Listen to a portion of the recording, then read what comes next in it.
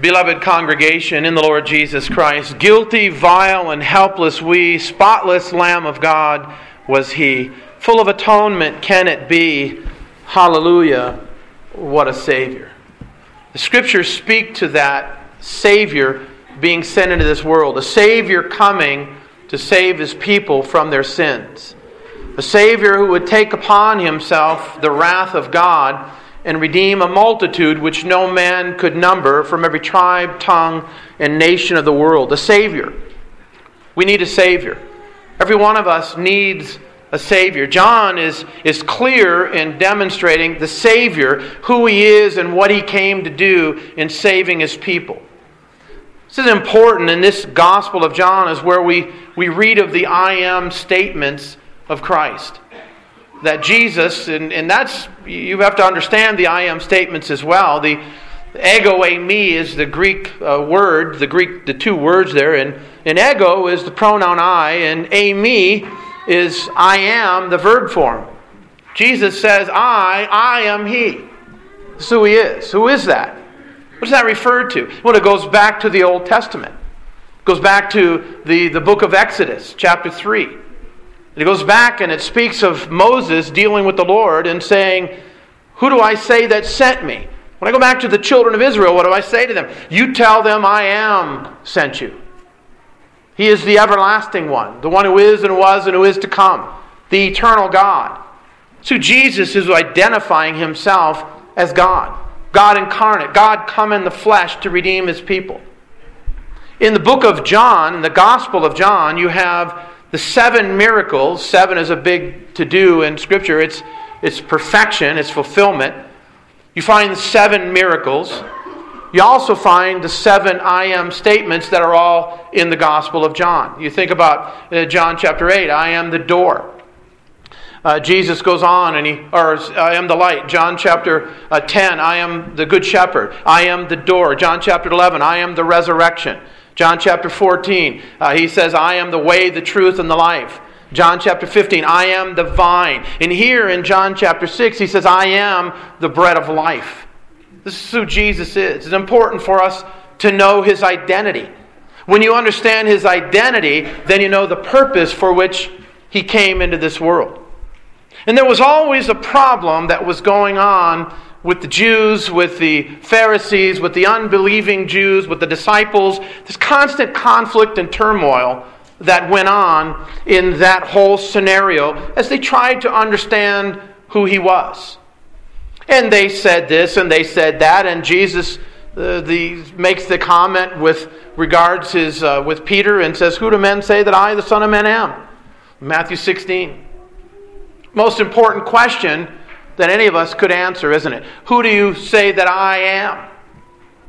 Well, some say John the Baptist, some say Jeremiah or one of the prophets, but who do you say that I am? That's the question for each of us, isn't it? Who do you say that Christ is? And Peter answers and he says, well, you're the Christ. You're the Messiah. You're the anointed one.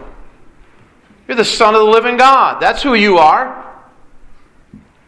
And Jesus said to him, you're blessed, Simon, because flesh and blood has not revealed that unto you, but my Father who is in heaven. That's a revelation from God. When you come to know and believe that Christ is the Son of the living God, that Christ is the Messiah, the Savior, the anointed one, you have been visited by the grace of God. God has changed your heart. God has raised you up spiritually. He's caused you to believe on the only Savior that He has sent for the redemption of sinners. It's wondrous, it's glorious that we don't just know about Jesus, but we know Him and we trust Him. I've used this before with you. It's always appropriate. It's great application. It's a tightrope walker. It's a man who walked down on a tightrope and he walked down with a wheelbarrow and he came back. He looked down at the man in the crowd. Do you believe I'm able to do this? The man says, yeah, I just saw you do it. He said, well, get in the wheelbarrow. You see, there's a difference about knowing about something and putting yourself into it, trusting it, entrusting yourself with all of your being into it. That's what we do with Christ, who is the bread of life. Now, when we just getting a running start, you realize that Jesus, in doing the miracles, the feeding of the 5,000, which, let me give you a lesson in Scripture, interpreting Scripture. When you read the other gospel accounts, Matthew and Mark, it speaks of men only, speaking of counting the men, not including women and children. Which means that Jesus didn't feed just 5,000 people. It was probably more along the lines of 25 to 35,000. And you see and you understand the wonder of that miracle. But the people got fed. They got physical sustenance. And so they began to follow Jesus all over the place because they got their bellies filled. You know, we're not much different.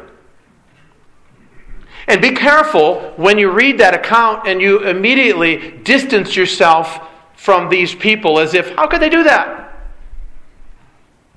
I mean, you think about Matthew 28, when Jesus said that when he arose and he was standing before a bunch of the disciples and some doubted. How could you doubt? I mean, the resurrected Christ is right there in front of you because they did not have faith. You see, those that don't have true faith, they want the physical. Those that don't have true faith, they yearn and they long for the physical. And that's all that they have. That's all they understand. That's all that they chase. So you come and you have the bread and you have the wine. And to you, it's about how does the bread taste and what does the wine taste like today? Pretty tasty. I hope he gives me a little bit more than just what, the little thing they put in that cup. Why don't they go back to the common cup? Then I could really get a good slurp out of that. They don't go any further than that. So all you're looking at is the table with the bread and the wine, which is a sign and a symbol. Scripture is filled with signs and symbols. Christ is the fulfillment of all of them. When you read in the book of Genesis of Jacob's ladder, what do you think about at that point? Do you think, well, the ladder has come down so that I might climb up? No, the ladder has come down as a demonstration that God has come down to men. It's not for you then of your own strength and steam to climb your way up into heaven. I mean, Led Zeppelin sang the song, Stairway to Heaven, right? You work your way up to heaven. No, you don't work your way up to heaven. That's not what that means. Christ is symbolically portrayed right there with Jacob's ladder. He is the one who bridges heaven and earth. For us to get into the Father's presence, it's Christ. He is the one that we need. The Lamb. We think about the Lamb of God. Why was it in the Old Covenant, when they would offer a lamb, they were commanded to offer a spotless lamb? Not one who was speckled or striped or with some blemish, but a spotless lamb. Because Christ was spotless. He was sinless. It represented Him, the sinless Son of God who would take away the sin of the world. What about the bronze serpent? What was the symbol there? You certainly were not going to get healed by a bronze serpent. It had no power to do anything. That wasn't the point. It was believing God. It was trusting the instrument that God has given. It was looking to Him by faith and doing whatever He says. You know, Martin Luther made a comment once. And I'm not trying to gross you out. I'm just simply going to tell you what he said. He said, if God told me to eat the dung off the street, I would eat it. And I know that it would be good for me. You see, it didn't matter by faith what God told you to look at. You did it because God said it.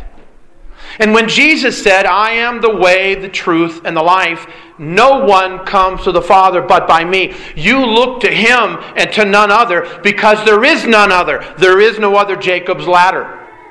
There is no other which beyond the bronze serpent who can heal us spiritually. It's Christ and Him alone. And so we have here the manna. The manna spoken of in Exodus 16 was the children of Israel, just like us, grumbling and complaining. Oh, we're more sophisticated. We grumble and complain about other things, Now, many of us are grumbling, complaining about food because we've got freezers stashed with food. We complain about other things, though, but we complain. That's the point. So the children of Israel are being led out of the wilderness by the Lord, out of Egypt. And they're in the wilderness and they begin complaining because they have nothing to eat. And they begin railing against Moses and Aaron, saying, "Have you brought us out here because there's not enough graves in Egypt? Why have you brought us out here? We're dying of hunger." So Moses prayed to the Lord, and the Lord told Moses, "Stand back and watch the miracle that I will bring upon the children of Israel." And he rained manna down from heaven.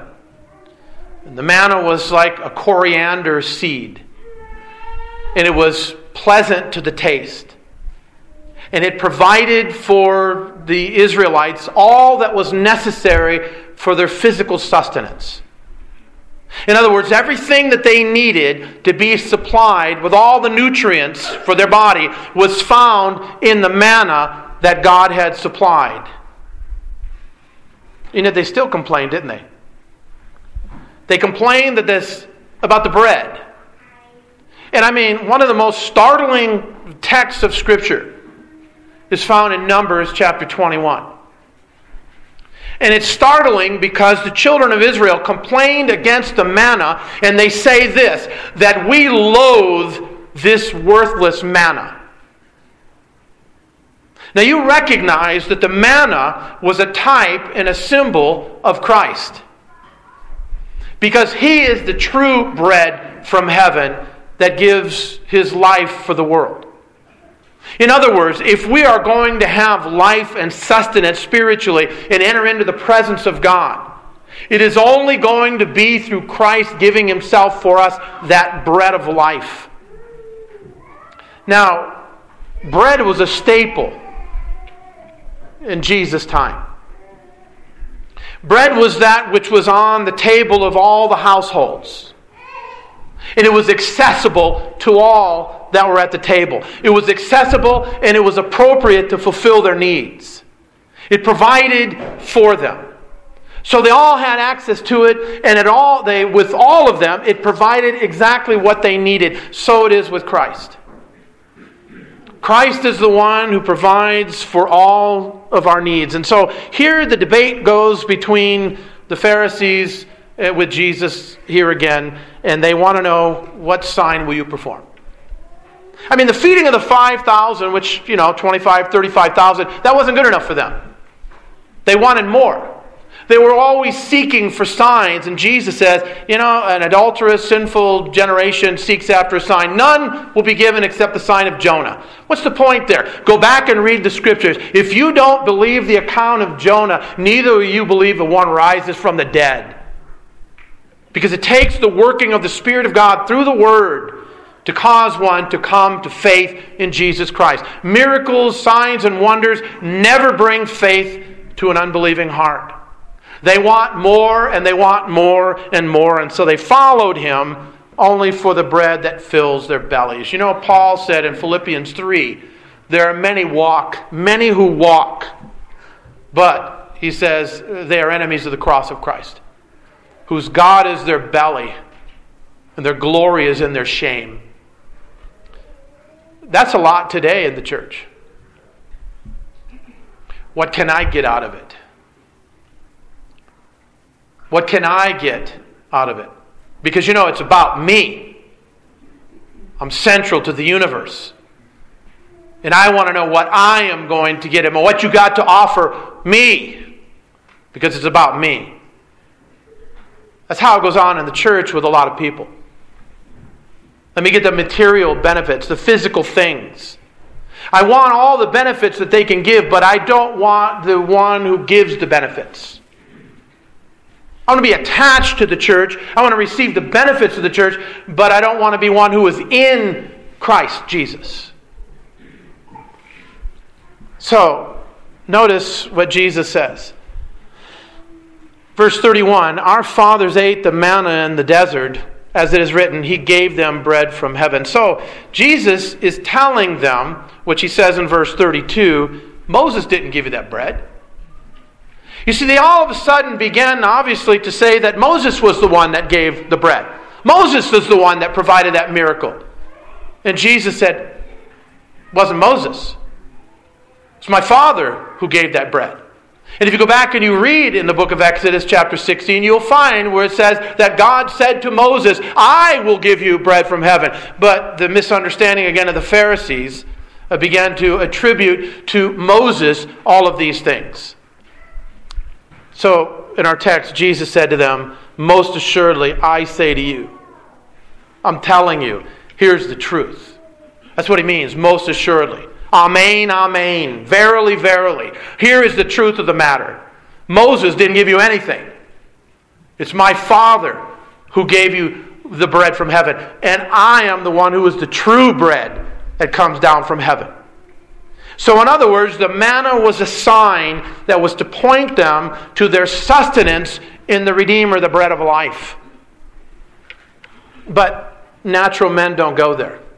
Natural men can't go there. Natural men are stuck with the natural physical things. They can't get beyond the material. They come, they take the bread, they take the wine, and it stays right there. It stays on the table. That's as far as it goes. They don't think that this is a sign and a symbol of the work of Jesus Christ. This is not the sacrifice, but it's a sign to that sacrifice. These are the seals. And it causes us to look to what Christ has done in our place. He was condemned. His body was broken. His blood was shed. And that's symbolically what is demonstrated in the bread and the wine. And those who have faith go beyond the physical, go beyond the temporal. We are those that ascend spiritually. We recognize the truth of the matter. We recognize the broken body, the shed blood. We recognize our salvation in the Lord Jesus Christ. So Jesus said, this is the manna that became man. Moses did not give you the bread from heaven, but my Father gives you the true bread from heaven. It's unmistakable. Notice what He says in verse 33. For the bread of God is He who comes down from heaven and gives life to the world. This verse already implies that there is no spiritual life in the world apart from Christ. That the world is spiritually dead. And it's Christ who gives Himself, who breaks His body, that they might have life. Now, let me ask you this. How is it when Jesus says, for the bread of God is He who comes down from heaven and gives life to the world? How do I get life from this bread? By what means does this bread of life, that I am the bread of life, does He give me life? And in what way do I have life? You continue reading in John chapter 6, you'll see Jesus saying, unless you eat my flesh and drink my blood, you have no life in you. Let me just say, those that don't have faith, the natural men, the religious unbelievers, that's as far as they can go. What is he talking about? What, am I supposed to eat his arm? Am I supposed to drink his blood? Is that literal? Is that cannibalism? It's not what he was saying. You see, this weeds out, doesn't it? Those that are spiritually enlightened, spiritually, they've been raised up. They've been given new life. They understand by the working of the Spirit. He's not speaking literally of literally eating His flesh and drinking of His blood. It's spiritual sense. It's believing on Him. It's having faith in Him. That's how life comes, beloved.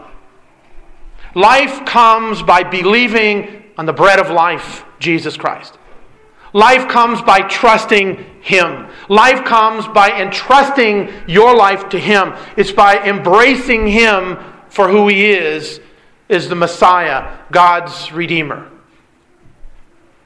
Is that who you're believing in?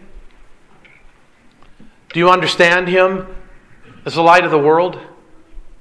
Do you understand Him as the door?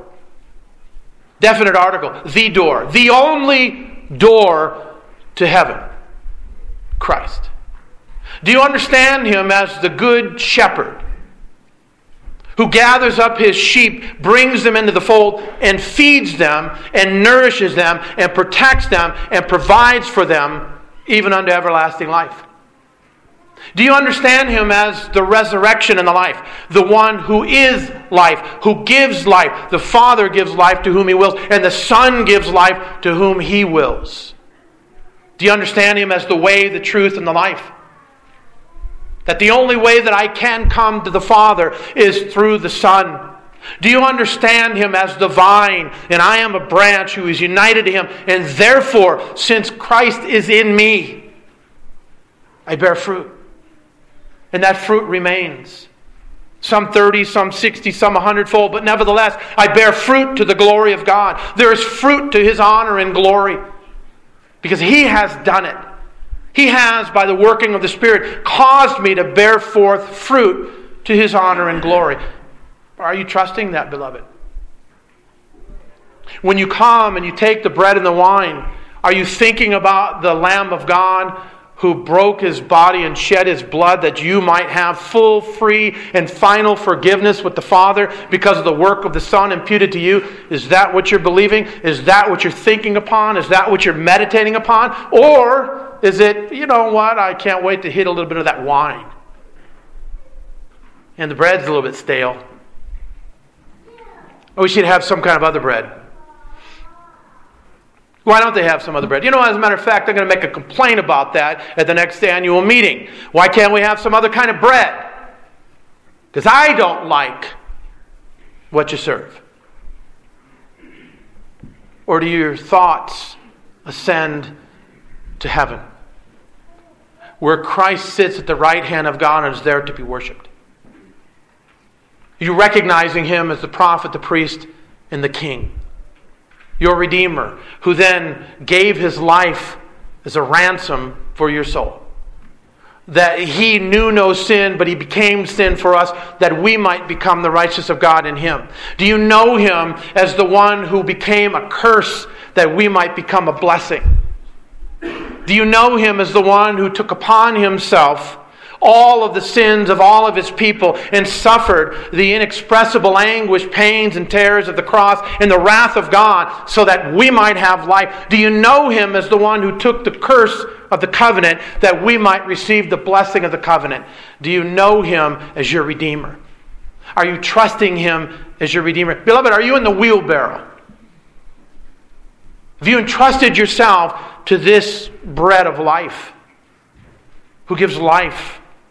He creates faith and brings us into union with Himself, and we receive all of His benefits, even as a branch united to the vine receives then the sap that comes from the vine and produces fruit. And they said to Him, Lord, give us this bread only. Give us this bread always. What were they asking now? It's like the woman at the well.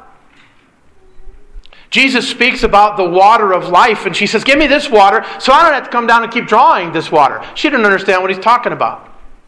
They don't know what He's talking about. They don't understand what He's saying here with regards to the bread of life. That I will give you life. I will give you forgiveness. I will reconcile you to the Father through my blood, through my perfection.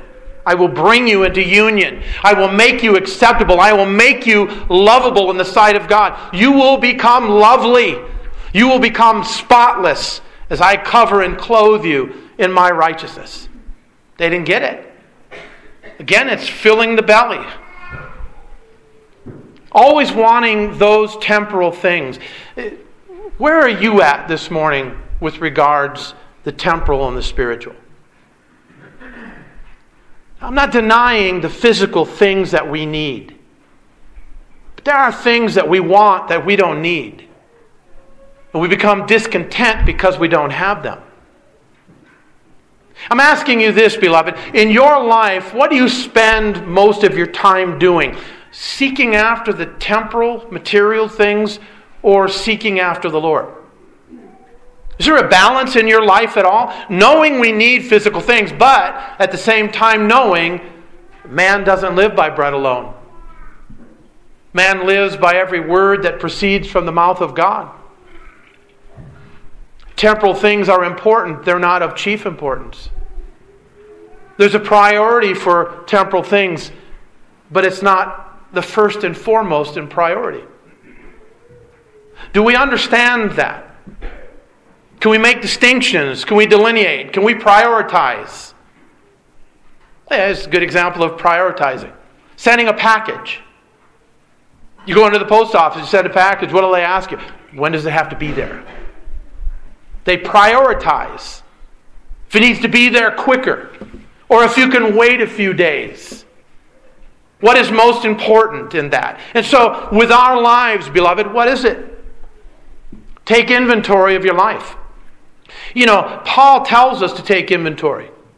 He tells us to examine ourselves to see whether or not we're in the faith, whether or not Christ dwells in us. If Christ doesn't dwell in you, you're not a branch in the vine. You have no life in you. You are disqualified. You are a religious unbeliever. I have been crucified with Christ.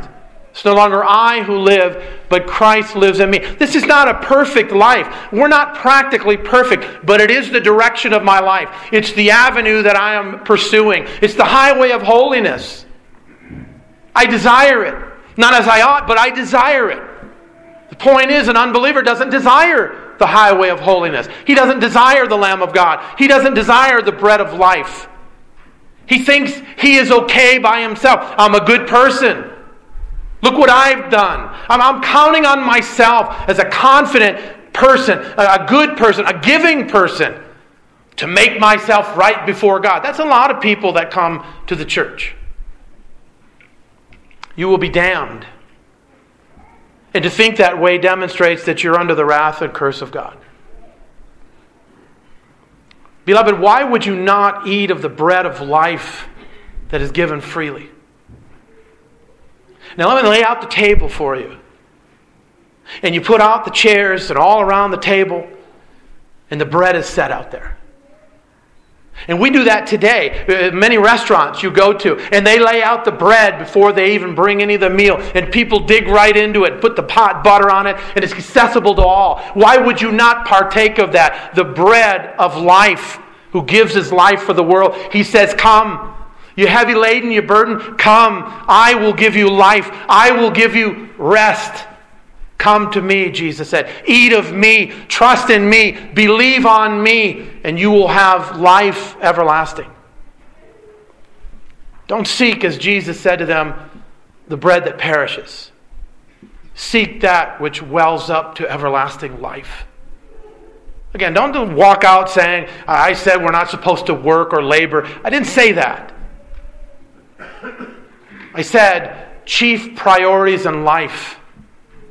Bodily exercise profits how much? A little. A little. But godliness is profitable unto all things, to the life that now is and to that which is to come.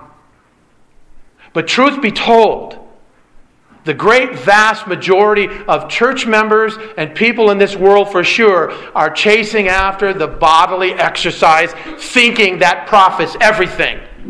Jesus says the flesh gives birth to flesh. The Spirit gives life. We need the spiritual things, beloved. This body is going to the earth. It's going to the grave. Dust you are, dust you shall return. The soul goes on. God has created the soul immortal. It leaves this body and it continues in existence. It doesn't go back to the earth. It either goes to be with the Lord or it goes to hell, waiting the great white throne judgment. Feed the soul. Nourish your soul. Pick up the words of life. In the words of Christ is life, beloved. He is life. His words are life-giving. The words that I speak to you are spirit, and they are life, Jesus said. So he said, I am the bread of life. If you come to him, you don't thirst and hunger spiritually. There is a spiritual hunger in this world that will not be satisfied. People run to and fro trying to fill the soul with material things that cannot fill the soul, beloved. They are looking for everything and anything. They buy this new and they're happy and content for a time, and then a ding or this happens or a little bit of rust and they move on to the next thing. Always looking for more and more to fill the void within the soul which Christ alone can fill. The bread of life can only fill it. And yet here is man hungering and thirsting. Every cry of the unbeliever along with the believer is a cry for eternity. It's a cry for paradise. It's a cry to not be in a war-torn, sin-cursed world. It's a cry to not have the problems and difficulties and pain and sorrow and sickness and fighting. It's a pain, it's a cry. And all men cry. They all cry out for it. It's a spiritual hunger. It's a thirst. Now let's go back to the table. Christ is right there. Come. Come. You're hungry, you're thirsty. And I will give you life. Take my yoke upon you, for my yoke is easy, my burden is light. And in me you find rest for your soul. And that's what he says. You never hunger and you never thirst. Why? Because you believe on him. He satisfies the longing of the soul. Man is restless, Augustine said. Man is restless until he finds his rest in thee. It's just so simple, but it's so profound.